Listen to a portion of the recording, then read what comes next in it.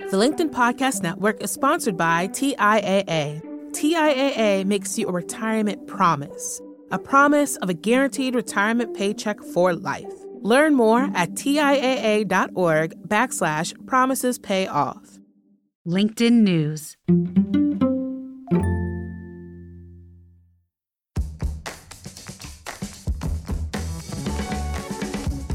From LinkedIn News, this is Get Hired, a podcast for the ups and downs of our professional lives. I'm Andrew Seaman, LinkedIn Senior News Editor for job searches and careers. Each week on Get Hired, we talk about leveling up. Sometimes we talk about finding work. Other times we talk about excelling where you are right now. And through it all, we focus on how to stay true to yourself in the process. It's no secret that the job search and building a career is hard. It often takes longer than you think it will, and it's full of unexpected obstacles. One crucial factor that can get you through those hard times and over to the other side is resilience. My guest today, Gemma Roberts, is an organizational psychologist and the author of the incredible LinkedIn newsletter Mindset Matters, and an upcoming book of the same title. She's an expert in helping people build that resilience. We spoke a few weeks ago about how all of us can be better prepared to face challenges in our career and job search. Thank you for joining us. I'm so excited that we're chatting because I always enjoy chatting with you. And the first thing I wanted to talk about is really your background, because you are a psychologist, but you're an organizational psychologist. And I was wondering if you could tell us a little bit about what that is. But basically, an organisational psychologist is anything to do with organisations of people, so a group of people. So it could be a work organisation, or it could be a committee, or it could be a place where you take part in hobbies, for example, or a place where you study. That's an organisation. So I very much look at the individual, so what's going on with the individual from a psychology perspective, but within a social context and a wider context as well. It seems like maybe the past few years have been a really exciting time to be an organizational psychologist because of all the shifts that are happening in society due to the pandemic. Yeah, absolutely. I mean, there has been so much change over the last 2 years, so probably more than we've seen in a decade before that. Some of it really positive, lots of opportunities there about shaping how we want to work, the kinds of roles that we want to be in, and also some challenges there as well. So even people that study this, even people that are experts, we've never seen the shifts like this before. You specifically have been working in this space really for a while, and your specialty has been resilience and helping people through trying times. How did you come to that area of expertise? I started out way back when doing my undergraduate degree in psychology, so psychology and sociology. So that's probably where that social part comes in for me as well. I started working in HR, then kind of got a bit deeper into learning and development, then occupational psychology, which is also quite broad, or organisational psychology, and then kind of leadership, and kind of kept diving deeper into the things that interested me. And I ended up thinking about uncertainty, resilience. Why is it that some people thrive at work and other people don't? What is it to do with the individual? What is it to do with the environment? And it just so happens that that was my area of research and my doctoral research, which I was kind of getting to the end of as the pandemic hit. So I knew straight away that there was going to be an opportunity to share that information with a wide group of people, because I don't think we've ever heard the word resilience as often as we have over the last 2 years when we're thinking about our working lives and actually lives in general. What is it specifically that we're talking about when we say resilience? Believe it or not, there's no one definition, even in the world of research. The definition that I use, and it's based on research, is thriving following adversity. We have to face challenges, and we can learn something from going through those challenges if we use that learning to grow, to develop.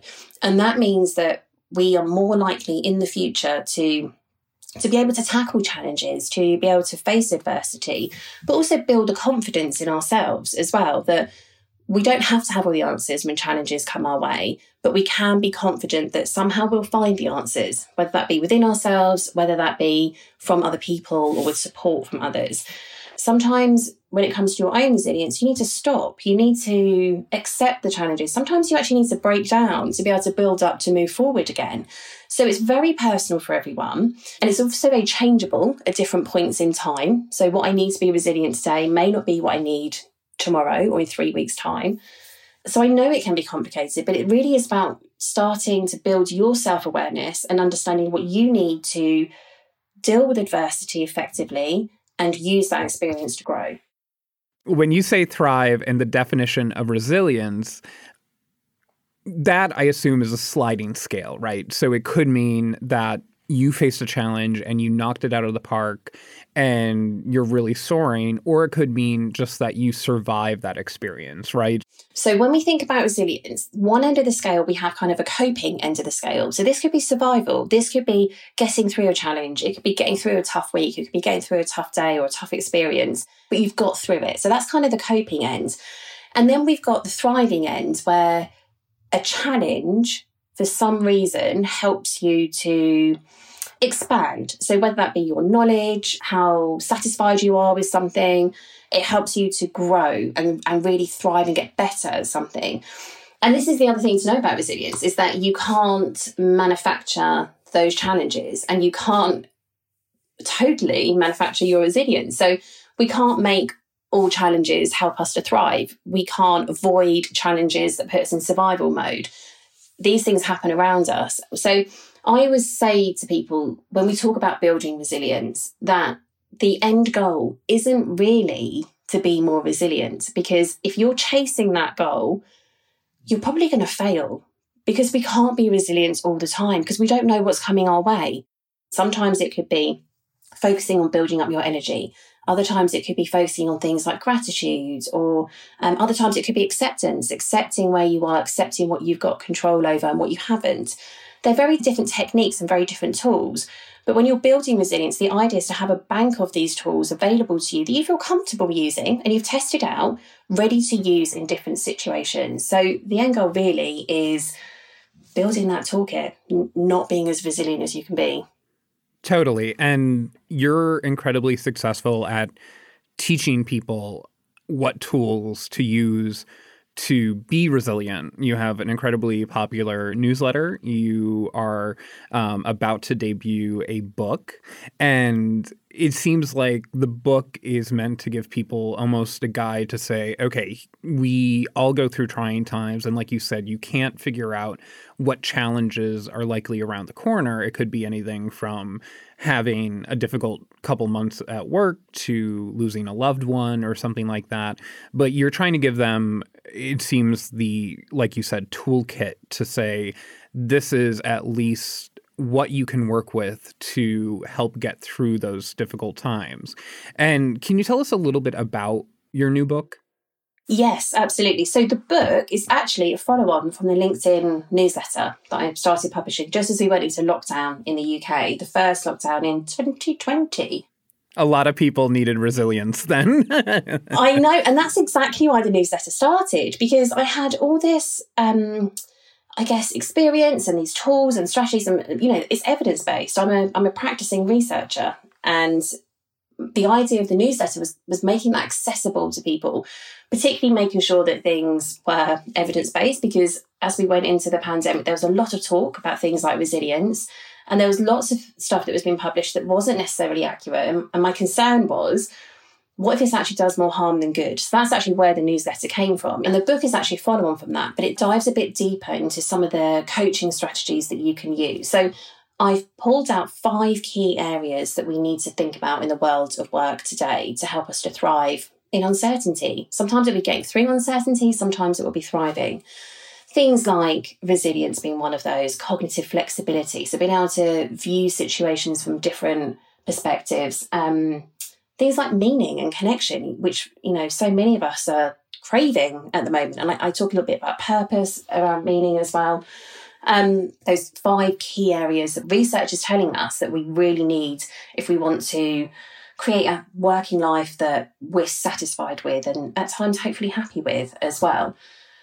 And then for each of those areas, there are coaching strategies. So things like 6 exercises that will help with emotional intelligence or 6 exercises that will help with resilience.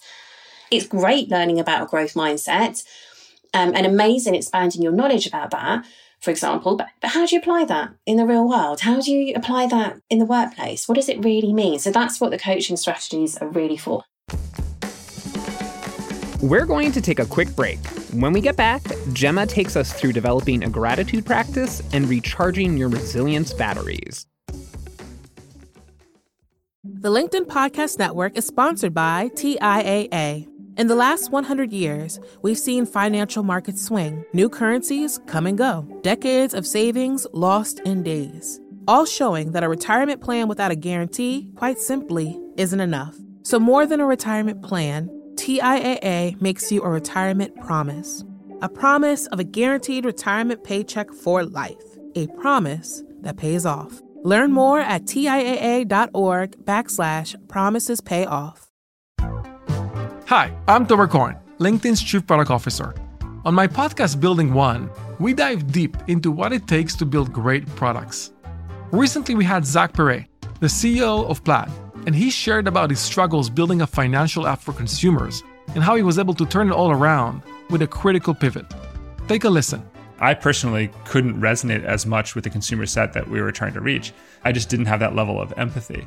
When we made the shift to building a B2B product, though, I was building the product that I wanted. My co-founder and I were creating the product that we wanted ourselves, and we had so much empathy for what that product was. Such a great insight. In that sense, we got lucky because we were creating a thing for ourselves. And then the people that we were talking to also had the same problems we did. They were fintech developers. We'd been a fintech developer.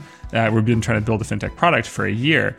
And so we had such deep empathy. We had such a clear ability to... If you want to hear more of Zach Perret's story and the lessons that follow, listen and subscribe to my podcast, Building One. We're back with organizational psychologist and Mindset Matters author, Gemma Roberts. Gemma, you mentioned that your new book has some exercises for building resilience. Can you give us an example of one of them? One of them is actually reflection, which I know sounds really simple, but yes, sometimes we do just need to, strap ourselves in, buckle down, get through things. Of course, that's part of some of the challenges that we face, and that's part of life sometimes. But equally, if we're not reflecting on how that's working for us, what's working, what's not working at different points in time, then how do we know if that's the best approach? How do we know if actually we're pushing ourselves to the limit emotionally or even physically sometimes, that maybe we need to take a break, maybe we need to take a step back, maybe that's causing you to respond to different things like family or friends or other relationships outside of work in a way that doesn't really work for you. The only way you're going to understand that is by taking some time sometimes to pause. So think about what's working, what's not working. One of the exercises I talk about, one of my favourite ones actually, is thinking about this idea of building a support committee. When we look at resilience research, we look at what the individual can do to build their resilience. Is it personality? Is it how we're made? Is it the types of challenges we face? We've got quite a lot of data on that, but we don't have a huge amount of data on the factors going on around you that can impact your resilience, probably because it's hard to measure, because it's so contextual. So one of the things I talk about is this idea of building a support committee. So we know that support is a crucial factor in building resilience. Where you get that support from will be very different for everyone. So for some people, it could be colleagues. For others, it could be friends, family, partner, manager, coach, mentor. But if you can start to map that out, so visually think about, okay, who are the people that I go to for support? And probably a little bit more interestingly, why do I go to that person? What kind of support does that person provide? What kind of support does this other person provide? And you can start to map out where you've got support when you hit challenges. Who do you go to for honest advice? Who do you go to for a sympathetic ear? Who do you go to for practical tips? And when you start to map this out, you can really see where some of the gaps are. So you might see where you have some overrepresentation. So that's a really interesting exercise to think about. Okay, I call it kind of a board, a bit like a board of directors you would have if you were starting a business. Who are your board of supporters? Who are those people you go to? That can be really interesting. Another exercise I talk about in the resilience part of the book is gratitude.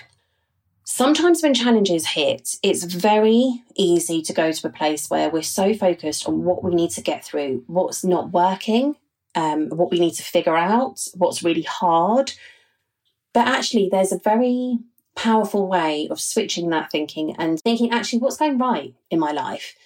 What are some things I could be grateful for? Now, this could be as simple as walking to get a nice coffee. It could be as simple as a quick chat with a friend on the phone that you haven't spoken to in a while, or reading a bedtime story with your children, or just the fact that it's a really gloomy day, but hey, I've got a half an hour break and I can take a walk in the rain under some trees somewhere or see some flowers. It's not about avoiding challenges. It's not about minimizing the pain or discomfort that can come with those, but it's about opening your perspective so you can see the other side of the coin as well. And it is possible to look at what's going right as well as what's not going so right at the same time. And often it's these really, really simple things that we can do and change your perspective. It doesn't take the challenge away. It doesn't mean that you can cope with everything that's thrown your way, but it does mean for a moment of the day, you are directing your thinking towards something positive rather than kind of only thinking about the things that aren't going so well. Yeah. And I know a few people, in fact, one person comes to mind, and they do a gratitude journal. And basically every day at the end of the day, they write down a few things good that happened. And then when they have a bad day, they told me that they go back into the journal and they read those. And they could just sort of flip to anywhere in that journal and they say, oh, these were things that really brightened my day a few months ago. And it seems like it really gives them the fuel to power through difficult situations. Isn't that lovely to have something written down that you can flick through and get that little boost of, actually, there are some good things that are happening. And actually, sometimes it helps to think about who you are a support system for as well. Because sometimes when we face challenges, if we can take ourselves outside of kind of what we're facing and think about how we can help others and things that other people might be facing, that changes our perspective as well. Again, it just gets us out of that pure focus on what's going wrong.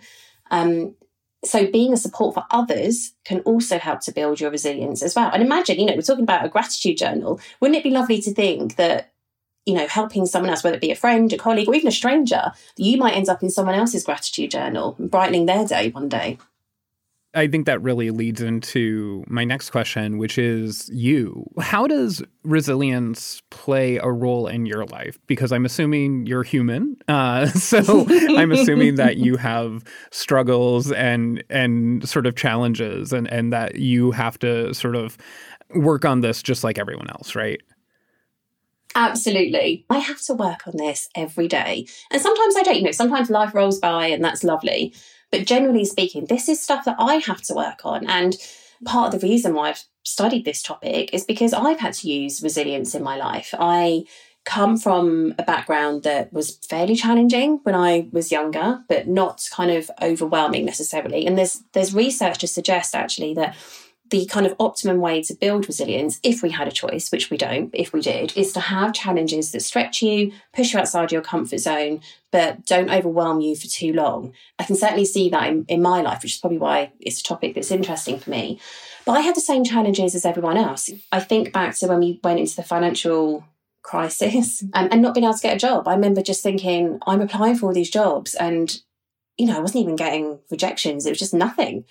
And I'd moved back home because I'd just done my master's and I was, in a bunk bed in my childhood room, and it was quite soul destroying when I look back.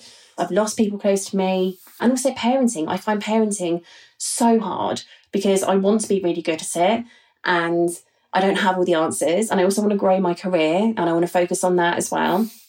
So I very much have the same challenges as everyone else, and I have to work on figuring out what resilience means for me. It's probably why I'm so passionate about finding your own way with this rather than there being a one size fits all, because I can look back over my life and think some of the things that would have helped me when I was 20 aren't necessarily the same kinds of things that are going to help me now. I'm literally approaching 40.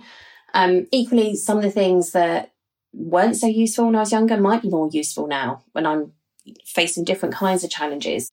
Yeah, and I think that's actually one of the reasons I always love talking to people who study this and then sit down to write it, because when you deal with things where you're talking about overcoming adversity or powering through challenging situations, it's so humanizing because everyone faces it. And I always think the people who study this, like you, they're almost like the people leading you through a dense forest, and they're sort of whacking away at the brush and the cobwebs that are at the front. And, there's still forest around you, but they're making it a little bit easier. And we obviously in this podcast deal a lot with job searching and careers, which are challenging. For people who are listening right now, what would you suggest is maybe one or two things they could do that might make their journey, whether they're facing difficulties in their career, maybe they feel like they're not being recognized at work, or maybe their job search is lasting longer than they expected, to power through and maybe recharge that little resilience battery that they have? I think some things that can help with this. Sometimes, challenges are going to come our way. There's not always a lot we can do about it, but what we can do, what we do have control over, is how we think about them. So I know this is perhaps sometimes easier said than done, but it can be really helpful to not make that your world. And again, I've been there where it's literally about applying for jobs, no reply, because it's so important. It's your livelihood at the end of the day, which can impact so many other parts of your life. But it is really important to have a piece of you that isn't about that. So whether that be focusing on other things like exercise, for example, going for a run, going to the gym, whether that be connecting, because it's so easy when things get overwhelming, it's very easy to stop connecting with people as well. So people like family, friends, colleagues, making sure that you're keeping some of that connection there with people, whether that be for support or whether it just be to connect with people. So yes, you want to be giving your energy because you want to be problem solving. You don't necessarily want to be in a phase where, oh, it's just not working, I want to give up. You've got to keep trying. That's the only way we change things, is if we keep trying. And we do make mistakes along the way. Everyone does. I do. I still do. But thinking about, okay, what do I need for my energy? And when this big challenge sometimes feels like it's completely draining you, when we look back at these really challenging events, or sometimes where we sometimes think that we failed at something or we didn't do the right thing, it's understanding that actually there will be something to learn from this. It might go on for a long time. It might go on for longer than you want it to. But as long as you're trying, it doesn't matter if you get things wrong, if you make a mistake, if it's not the right next step or it's not quite working out. The point is you're trying, and there will be something that you can take from that experience later.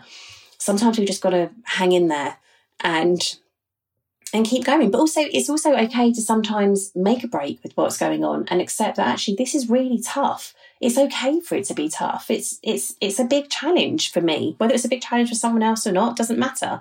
But for me, this feels like a big challenge. And that's okay as well. That's part of resilience. It's not always just pushing through. Sometimes we have to stop, think about your energy, and understand that sometimes we will learn something from an experience, even when it's challenging. I think those are such amazing suggestions, because there are so many people who, when they feel like they are going through a difficult time in their careers, their job search, or really any part of life, I feel like they almost make it worse because they feel that any joy means that they are not focusing on the task at hand. And I always think life is difficult enough on its own, and I don't see any reason why you should sort of double down and make sure that you're feeling the difficulty. So I think that whole idea of taking time and doing something else that you love and expanding your identity and then just opening yourself to joy is such a huge part of enduring really any part of life, but especially when you're going through a job search or a difficult time in your professional life. I think that's such great advice. Thank you, Gemma. Amazing. Thank you. That was Gemma Roberts, organizational psychologist and author of the new book, Mindset Matters. Building resilience takes time and support. So to help you on that journey, that's right, it's time for the Career Coach Corner.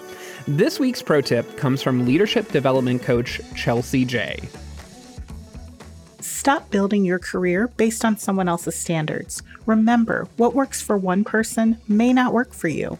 When it comes to your career, you really do need to run your own race. That means take the time to think about the things that excite, motivate, fulfill, and challenge you in a role. Then go after it and ask for all those things unapologetically. Trust me, your future self will thank you. Thanks, Chelsea.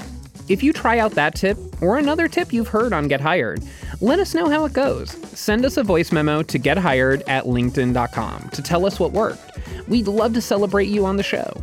Remember, it's up to you to put our advice into practice. Still, you always have a community backing you up and cheering you on. Connect with me and the Get Hired community on LinkedIn to continue the conversation. You can also join my weekly Get Hired live show every Friday at noon Eastern Time on the LinkedIn news page. And if you liked this episode, leave us a rating on Apple Podcast. It helps people like you find the show. And of course, we'll continue this conversation next week, right here, wherever you like to listen. Get Hired is a production of LinkedIn News. The show is produced by Michelle O'Brien. Joe DeGiorgi mixed our show. Florencia Iriondo is head of original audio and video. Dave Pond is head of news production. Dan Roth is the editor-in-chief of LinkedIn. And I'm Andrew Seaman. Until next time, stay well and best of luck.